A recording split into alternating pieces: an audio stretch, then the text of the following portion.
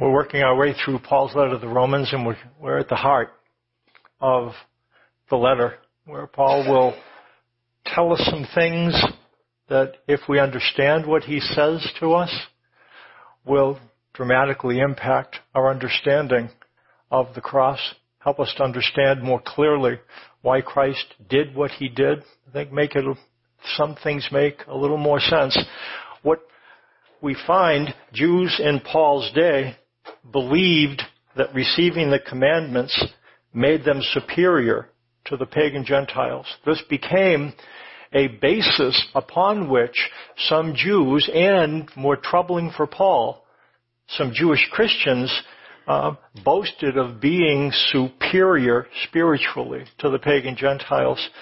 Paul wants Jewish Christians, those of his brothers and sisters who embraced Christ as the Messiah, he wants them not to act superior to Gentile Christians, but really he wants them to see themselves as God's messengers and servants to the Gentile Christians. And as we come to the middle part of his letter, again, he's going to explain to us and them, trying to encourage them to understand exactly why Jesus had to die, and how we then can experience the benefits of his death. He wants us to understand that as apostles to the Gentiles, but with respect to the letter, he really wants Jewish Christians to understand that in his day, so that they could come alongside their Gentile brothers and sisters and help them to understand. Let's see what he says. Again, we're in the heart of his letter, and over the next 7 or 8 weeks, we have great stuff to look at. It's really, wonderful stuff. See what he says. Romans 6, 1 through 14. Begins with a question. What should we say then? Are we to continue in sin, that grace may abound? By no means. How can we who died to sin still live in it? Do you not know that all of us who have been baptized into Christ Jesus have been baptized into his death? We were buried, therefore, with him by baptism into death, in order that just as Christ was raised from the dead by the glory of the Father, so we too might walk in newness of life. For if we have been united with him in a death like his, we shall certainly be united with him in a resurrection like his. We know that our old self was crucified with him, in order that the body of sin might be brought to nothing, so that we would no longer be enslaved to sin. For one who has died has been set free from sin. Now, if we have died with Christ, we believe that we will also live with him. We know that Christ, being raised from the dead, will never die again. Death no longer has dominion over him. For the death he died to sin, once for all. But the life he lives to God. So, you also must consider yourselves dead to sin and alive to God in Christ Jesus. Let not sin, therefore, reign in your mortal body to make you obey its passions. Do not present your members to sin as instruments for unrighteousness, but present yourselves to God as those who have been brought from death to life, and your members to God as instruments for righteousness. For sin will have no dominion over you, since you are not under law, but under grace. Paul poses a question that might have occurred to you at some time. You might even have asked it, or heard somebody asking it in a place where you're talking about God's grace and forgiveness. The question might be, are we to continue in sin so that grace may abound? The question is logical in light of what Paul has said. In fact, if the question does not occur, then you're probably not really listening to what Paul is saying. He's saying some things that at the time, and even in our time, seem radical. He said in Romans 5:20, now the law came in to increase the trespass. So what it indicates, again, this would have been startling to them at that time. It's startling today.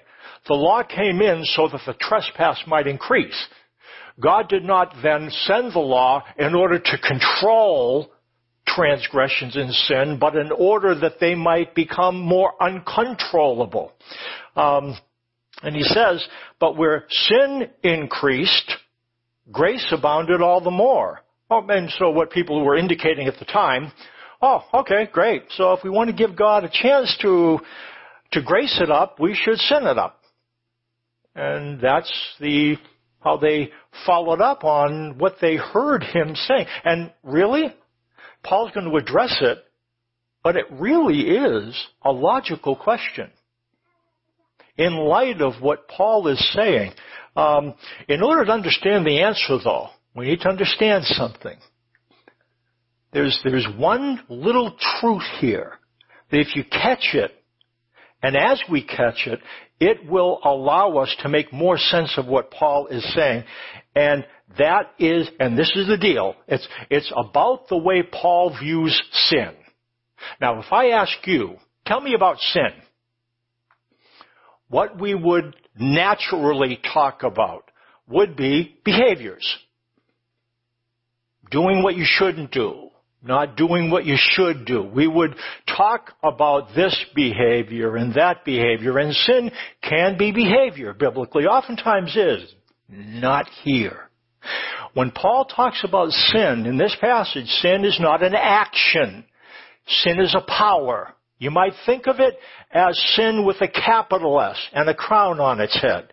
Sin as a dominating influence. Something like a slave owner who orders his slaves around. That's the way Paul is describing sin as an enslaving power. Look what he says in verse 12. Again, we're going to hear this, and he issues some commands. And when you hear the commands, they're going to be, how in the world am I supposed to do that? We're going to go through, and we're going to come back to these commands at the end. And I think they might make a little more sense, but listen to what these commands say. Let not sin, therefore, reign in your mortal body to make you obey its passions. Do not present your members to sin as instruments for unrighteousness, but present yourselves to God as those who have been brought forth from death to life, and your members to God as instruments for unrighteousness. Again, believers are not to let sin reign over them. We are no longer to present our bodies to sin. Sin is no longer to rule over us, reign, present as members. It's not talking about sin as an action. It's talking about sin as a power. As a slave owner, as a slave driver, that's the way it's describing sin. It's a little bit strange for us, but that is what Paul's talking about here. When Paul talks about sin, he's talking about a ruling power. Look what it says in Genesis chapter 4.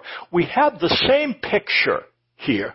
Listen to what God says to Cain. And again, you know the story.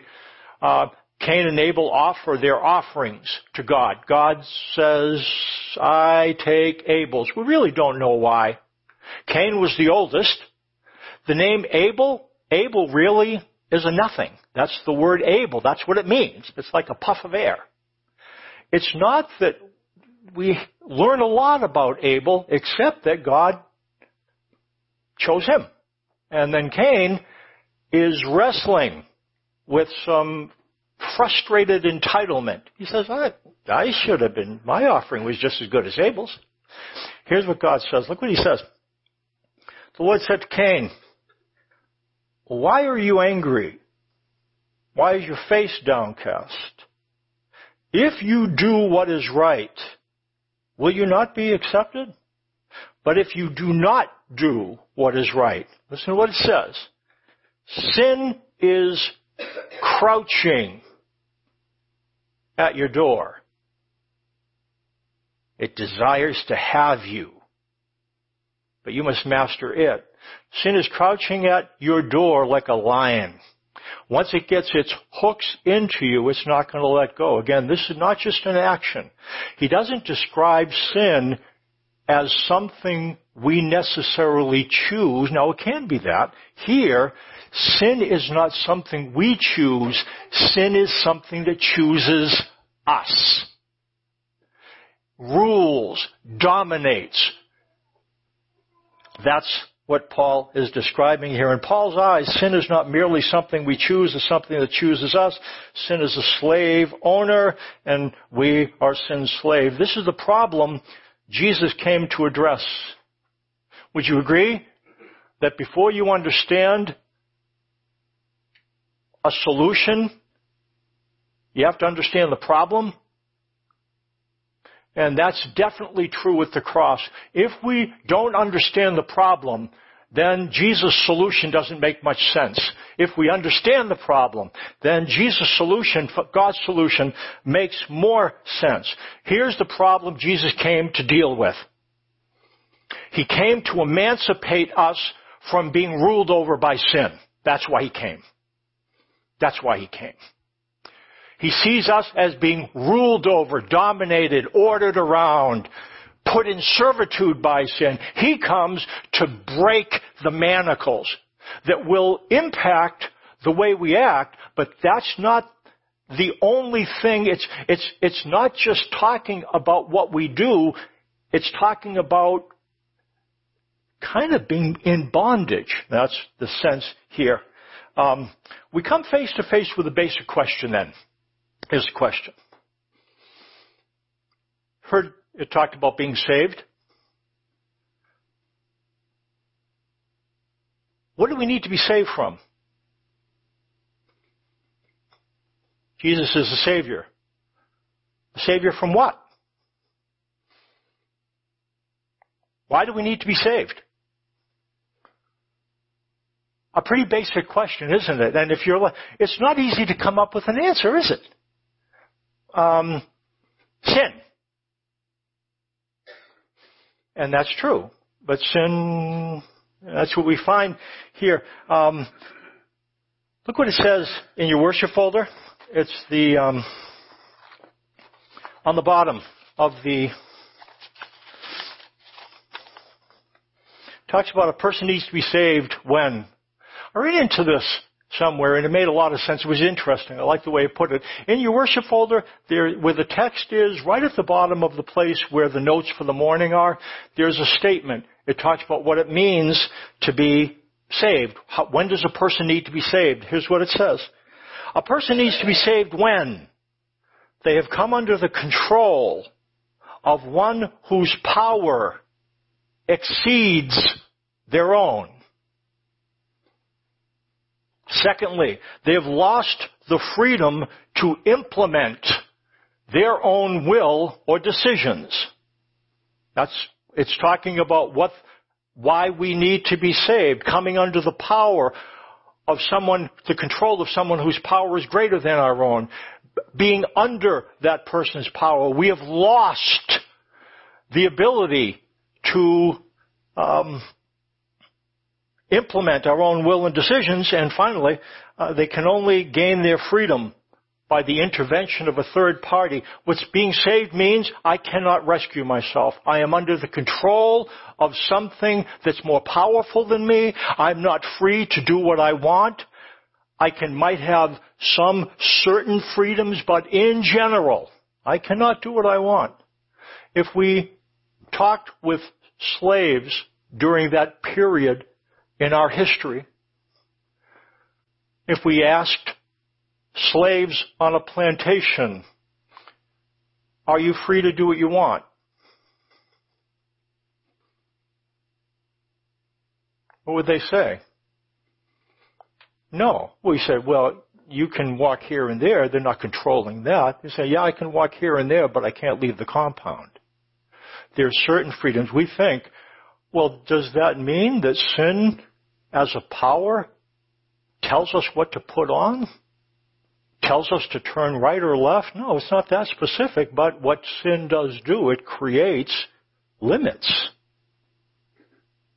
You might have some freedom. We might, if we are dominated by sin, have some liberties, but we can't leave the path that sin lays out for us. That's the image, and that's why men and women, mankind, needs to be saved, needs a Savior. Here's what it indicates then. Apparently, slavery is a reality. This might seem a little bit extreme. The next statement would seem even more extreme. Free will is a fantasy.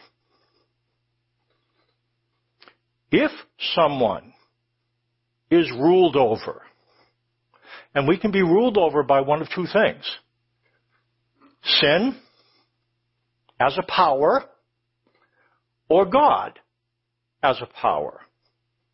Either sin is Lord, or God is Lord. That's the way Paul seems to see it. Now that sounds strange to us. We live in a very powerful nation. We're used to our freedoms.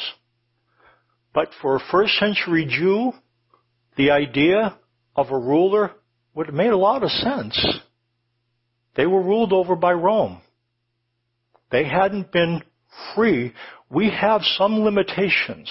I love living in this country. I love the freedoms. Relative to understanding some of the stuff in the Bible, though, our freedom creates an obstacle for us. When we think about being lorded over by someone, it's really hard for us to imagine. It wasn't hard for a first century Jew or Jewish Christian to understand. They had been dominated by Babylon, Assyria, then Babylon, then Persia, then Rome, and one after another, and they understood what it meant to have somebody lord over them. And that's what we find. Slavery is a reality and free will is a fantasy. Again, we can make some choices, but what Paul is indicating with respect to the fact that when sin is Lord, free will is a fantasy. You really don't have, because sin is a dominating power. Under law, sin is Lord. There's an important, and in fact, verse 14, one of the most significant verses in the letter, if not the Bible, in terms of just how clear it is. Out of this thing comes something which is so profoundly simple but clear. Look what it says. Paul's making a statement here, telling us something that's true. He's not asking a question. He's not making a suggestion. He's stating a fact. Here's the fact. Sin will have no dominion over you, since you are not under law, but under grace. Pick that apart. Sin will have, making a promise, no dominion over you, for you are not under law, but under grace. It's a critical verse to understand. Under grace, sin will not have dominion over you. So if you're under grace, are you controlled by sin as a power? Under grace, we are not controlled by sin as a power. Under law, it must all depend. Oh, come on. You can't be saying that under law, we're under the dominion of sin. That's exactly what it's saying. So here's the deal. We can be under law, and sin is Lord, or under grace, and God is Lord. That's what Paul's saying. And you know what's funny about this? These are basics. These are things we build Christian faith upon. I'm not sure why we don't hear it more clearly.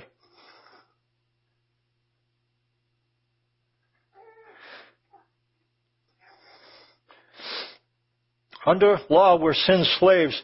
There's only one way to escape from being sin slaves. I need to go from being under law to being under grace. That's it. One shot. That's it. I need to go from being under law, which is the default setting, to being under grace. That's what needs to happen. And when that happens, I change owners. Now, does it mean that I stop doing sinful things? Oh, no, that's not really the point. The point is, I am free to learn how to serve God. I'm free to learn how to obey God. Here, I'm not free to obey God because I have another Lord. And this all depends on whether I see myself as being under law, under grace. So and by the way, under law is conceiving yourself as being under the old covenant. That's the law that it's speaking of. If you believe, and again, all of us, and I'm going to make a statement here. There's an absolute here, but we kind of find ourselves somewhere in between. I think all of us, if we're honest, if we do good things, we believe that we're nearer and dearer to God. He likes us better. How many of us wrestle with that? Of course we do. What Paul is pointing out is something that he wants us to keep in our mind and to continue to think about. And we will think about this week after week after week after week after week. We will come back to this and back to this and back to this because it's critical to keep it in our mind. Our thinking is not going to change overnight. It's not the way it works. Even when a slave is emancipated and is out from under the dominion of a master, does that slave immediately start to think like a free man? No, it takes time. It takes time. Keep coming back.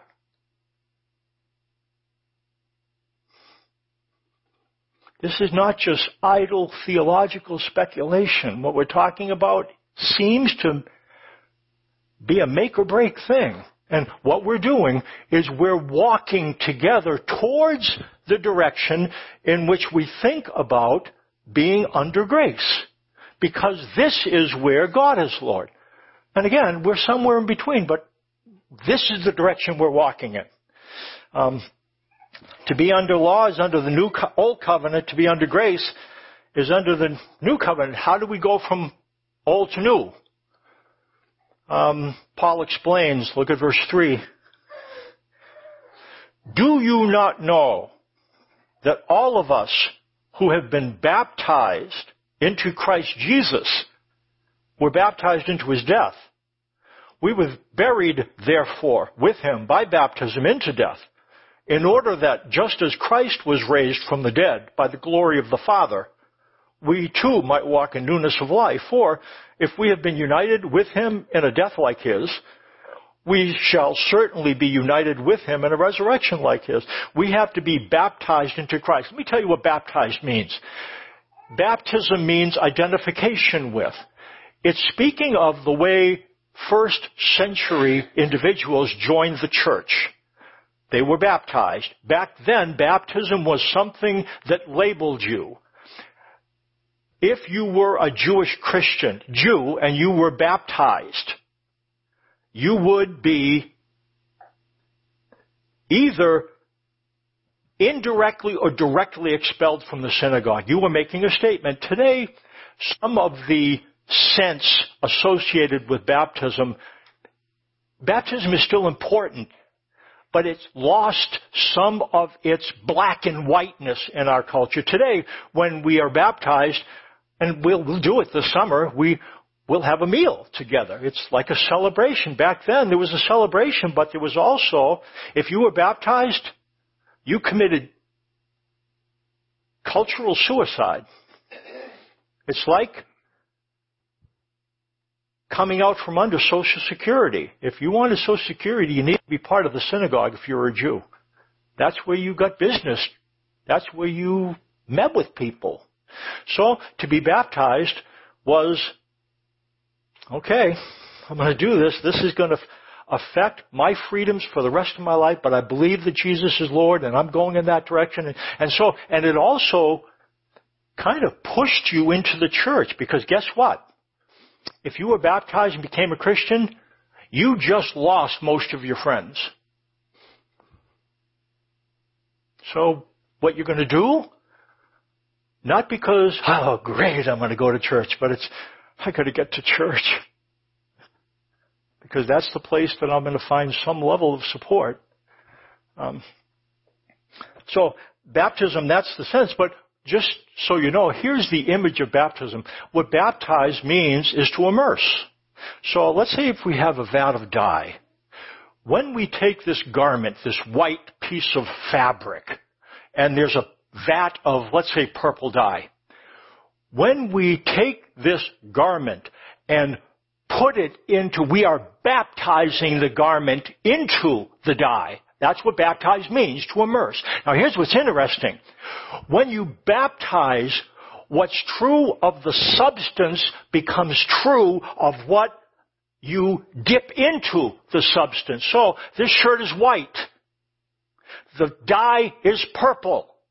When I baptize the garment into the dye, what's true of the dye becomes true of the cloth, and I pull the cloth out, it was white, and now it's purple.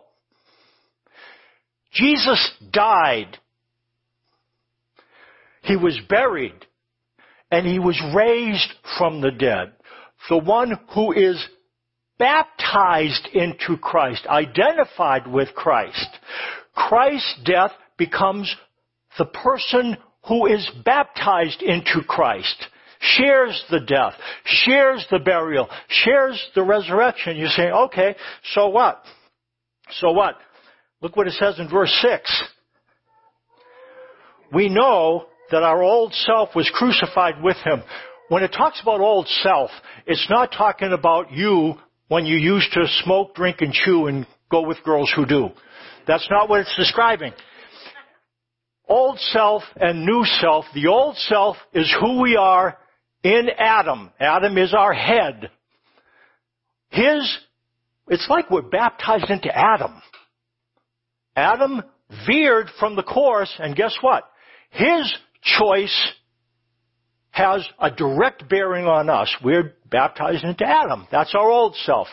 And what it indicates here, we know that our old self was crucified with him in order that the body of sin might be brought to nothing, so that we would no longer be enslaved to sin. Again, sin is a ruler. For one who has died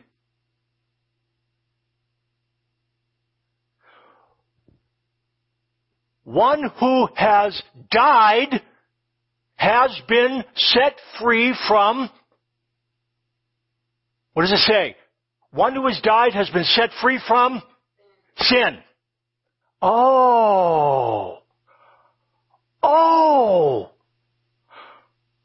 So Jesus was crucified and died and raised, and so since he died.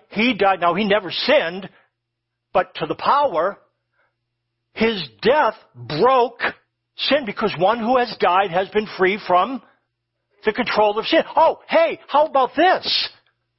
How about this then? How about if we are baptized into Christ? What's true of Jesus becomes true of us. What if we become identified with his death? His death becomes our death. His burial becomes our burial. His resurrection becomes... Does that mean what I think it means? If his death applies to me, does that mean I die to sin? Does it mean sin's no longer my ruler? Is that what it means? That's exactly what it means. That's why He died. To break the power. It doesn't mean that we don't do acts sometime. What it means is that we serve a different person. We serve a different Lord. And you know what we're supposed to do? Think about it. And believe it. Think about it. Make room for it. Because the more we understand it, the more we understand, we're going to be in a really good spot 100 years from now. And understanding that affects the way we live now. We do wrong things. But through faith in Christ, we're no longer under law. We're under grace. Do you understand why this is not just some flitty kind of theology? Kind of just, This is unbelievably practical relative to, now again, all of us, you say, Mike, I kind of get it, but I kind of don't. I get it. We're going to keep on talking about this. We do. We'll come back to it, and back to it, and back to it. Some will say, oh yeah, that grace stuff. Yeah, what about sin? What about sin? How do we break the power of sin? We try real hard, right? Right? No, come on. Got to try hard. Got to really grit our teeth and, yeah, that'll do it, right? No, it won't. There's only one way you can die to sin, is die to sin. And there's an article, and I'm not going to read it, but the article might be helpful. You know how you get free from sin? One of two ways. Both involve death. By a coffin or by a cross. You can die to sin by being in a coffin or by being joined with Christ, baptized, and so His death, His crucifixion applies to you. And that works too. Praise God for that. Gee. In order to die to sin, we must die with Christ and come out from under the jurisdiction of old covenant law. This is what God wants us to believe. And you know what? Interestingly enough, this is basic. These are basics. And but these are what we're supposed to understand. Yeah. And under law, sin is Lord. Under grace, God is Lord. So, under law, well really, slavery is a reality. We can be slaves to sin or slaves to God. I know what one I'd rather have. Okay. Slavery is a reality. Free will is a fantasy.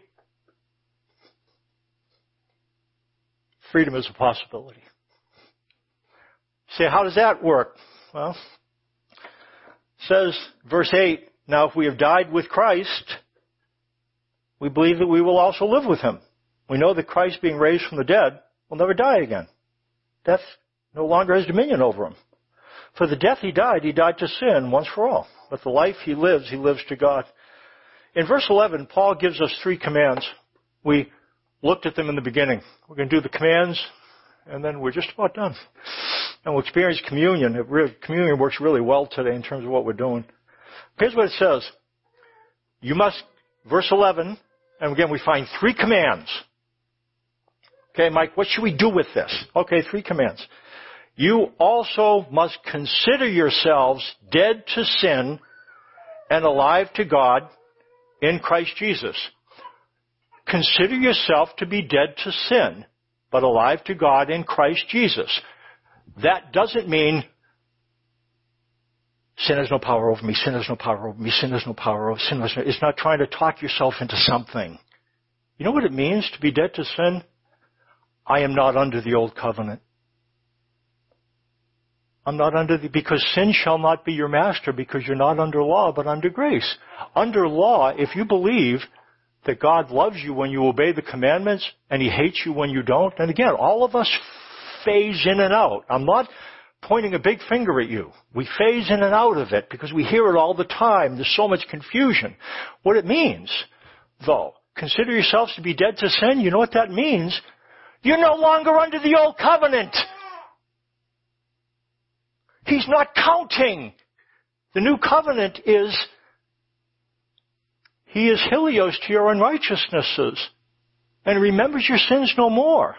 That's the truth. That's what happens. That's what it means to consider yourself dead to sin. Do you understand that? It's not unresponsive. You're no longer under law. That's what it means to consider yourselves dead to sin. Does that make sense? Again, you say, kind of might, kind of not. But that is what it's saying. When God looks at you through faith in Christ, when you understand why Christ died, the old covenant does not apply to you. God is not counting your sin. Oh, Mike, I tell you what, Mike, if I believe that, if you believe that, what? You'd be a Christian. And the fear of judgment would dissipate. You'd find yourself, get this, developing a relationship with one who loved you because you know He's not judging. The lack of judgment feels dangerous to some. It's the way to life. We didn't make this up. He did. So all we do, we go with what He gave us. And this is what He gave us. Consider yourselves dead to sin. Let not sin therefore reign in your mortal body so that you obey its passions. To obey means to underlisten. How can you turn down the volume of sin as Lord? Go under grace. I'm going to give you, and I've talked with this before, I'm going to give you a very practical way to do this. When you commit a sinful act, this is what I want you to remember. We've talked about this. I want you to remember 4 things. Some of you are thinking, I think I might remember one of them, Mike. Remember these. 4 things. When you sin, and you do that thing you shouldn't do,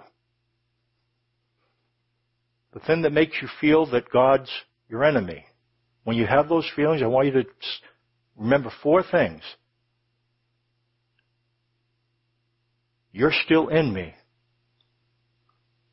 You're still with me.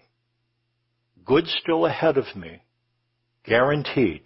The new covenant says God is Helios, non-reactive to your unrighteousnesses, and He will remember your sins no more. You know what we need to do? We need to believe it because that's what being under grace means. And this is where sin is no longer Lord. God is. We have to try to remember this. There's 4 things. And so when you say, this is what I want you to do. I want you to think about these. When you do that thing, when you say that word, when you do that act, when you look at that thing online, okay, remember 4 things. God, what I heard this, and I guess it's true because Jesus came. Because of the new covenant, you're still in me. I did this thing, but you didn't change your attitude towards me. You're still in me. And He said, well, you're still in me, and you're still with me. I'm not going to walk alone. You're not withdrawing. You're still in me. You're still with me. Good's still ahead of me. I did not sacrifice anything by what I did. I can't understand, but you said that's true. Good's still ahead of me, and it's guaranteed because Jesus died so that I would know it's true. Could you remember those 4 things? I encourage you, when you're aware that you've sinned, I encourage you to think about it. Why, Mike? Why? Why should I do that? Because that will help you not go here. It will help you not go under law. And this is a problem. Because under law is Lord. Sin is Lord. Get out from under law. We didn't make this up. Paul is not being unclear here. Get back under grace. Here's where God is Lord. Here's where righteousness reigns. And it's not going to change your life overnight, but give it time. Give it time.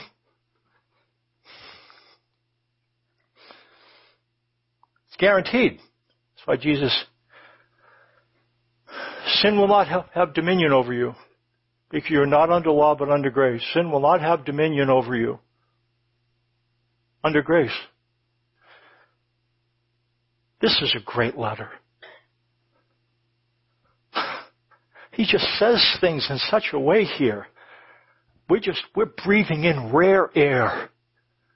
It just comes from above. It just is. When you hear it, do you find yourself doing what I do? I catch a glimpse of something and I can catch it, and it's not fully in my head yet, but it's in more than it used to be. Do you understand that? That's the way it works. It's the way it works. So what I'm saying is, keep coming back. Keep coming back. Because we have to keep on hearing about it. Communion really works, because what we celebrate with communion, and again, it's only back there. Knew there'd be fewer folks, so I led the charge over there, and there was no communion stuff there. So yeah. That's under law. Anybody wants to be under law, go out that door. Okay. There's nothing there. There's only mud in the streets. Okay, shut up.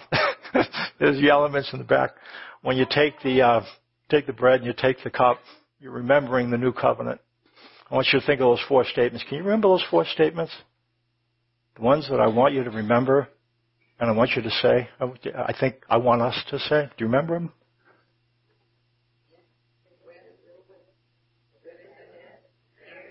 Okay. That's what I want you to think about, because this table is why that's true. This is where the new covenant is inaugurated. That's why Jesus died, and those things are true. We can celebrate the new covenant, which emancipates us from being held captive by sin. So we're going to have some music, grab the elements, and and then send back to your seat. I'm not going to tell you when to take the elements, take them, but think about those 4 statements.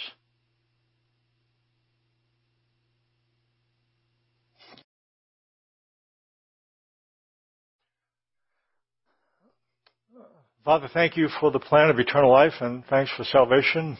Salvation is about coming under the control of one whose power exceeds our own, thereby losing our power to implement our will and decisions, needing the intervention of a third party, and that is you. You are the Savior. You save us from being ruled over by sin.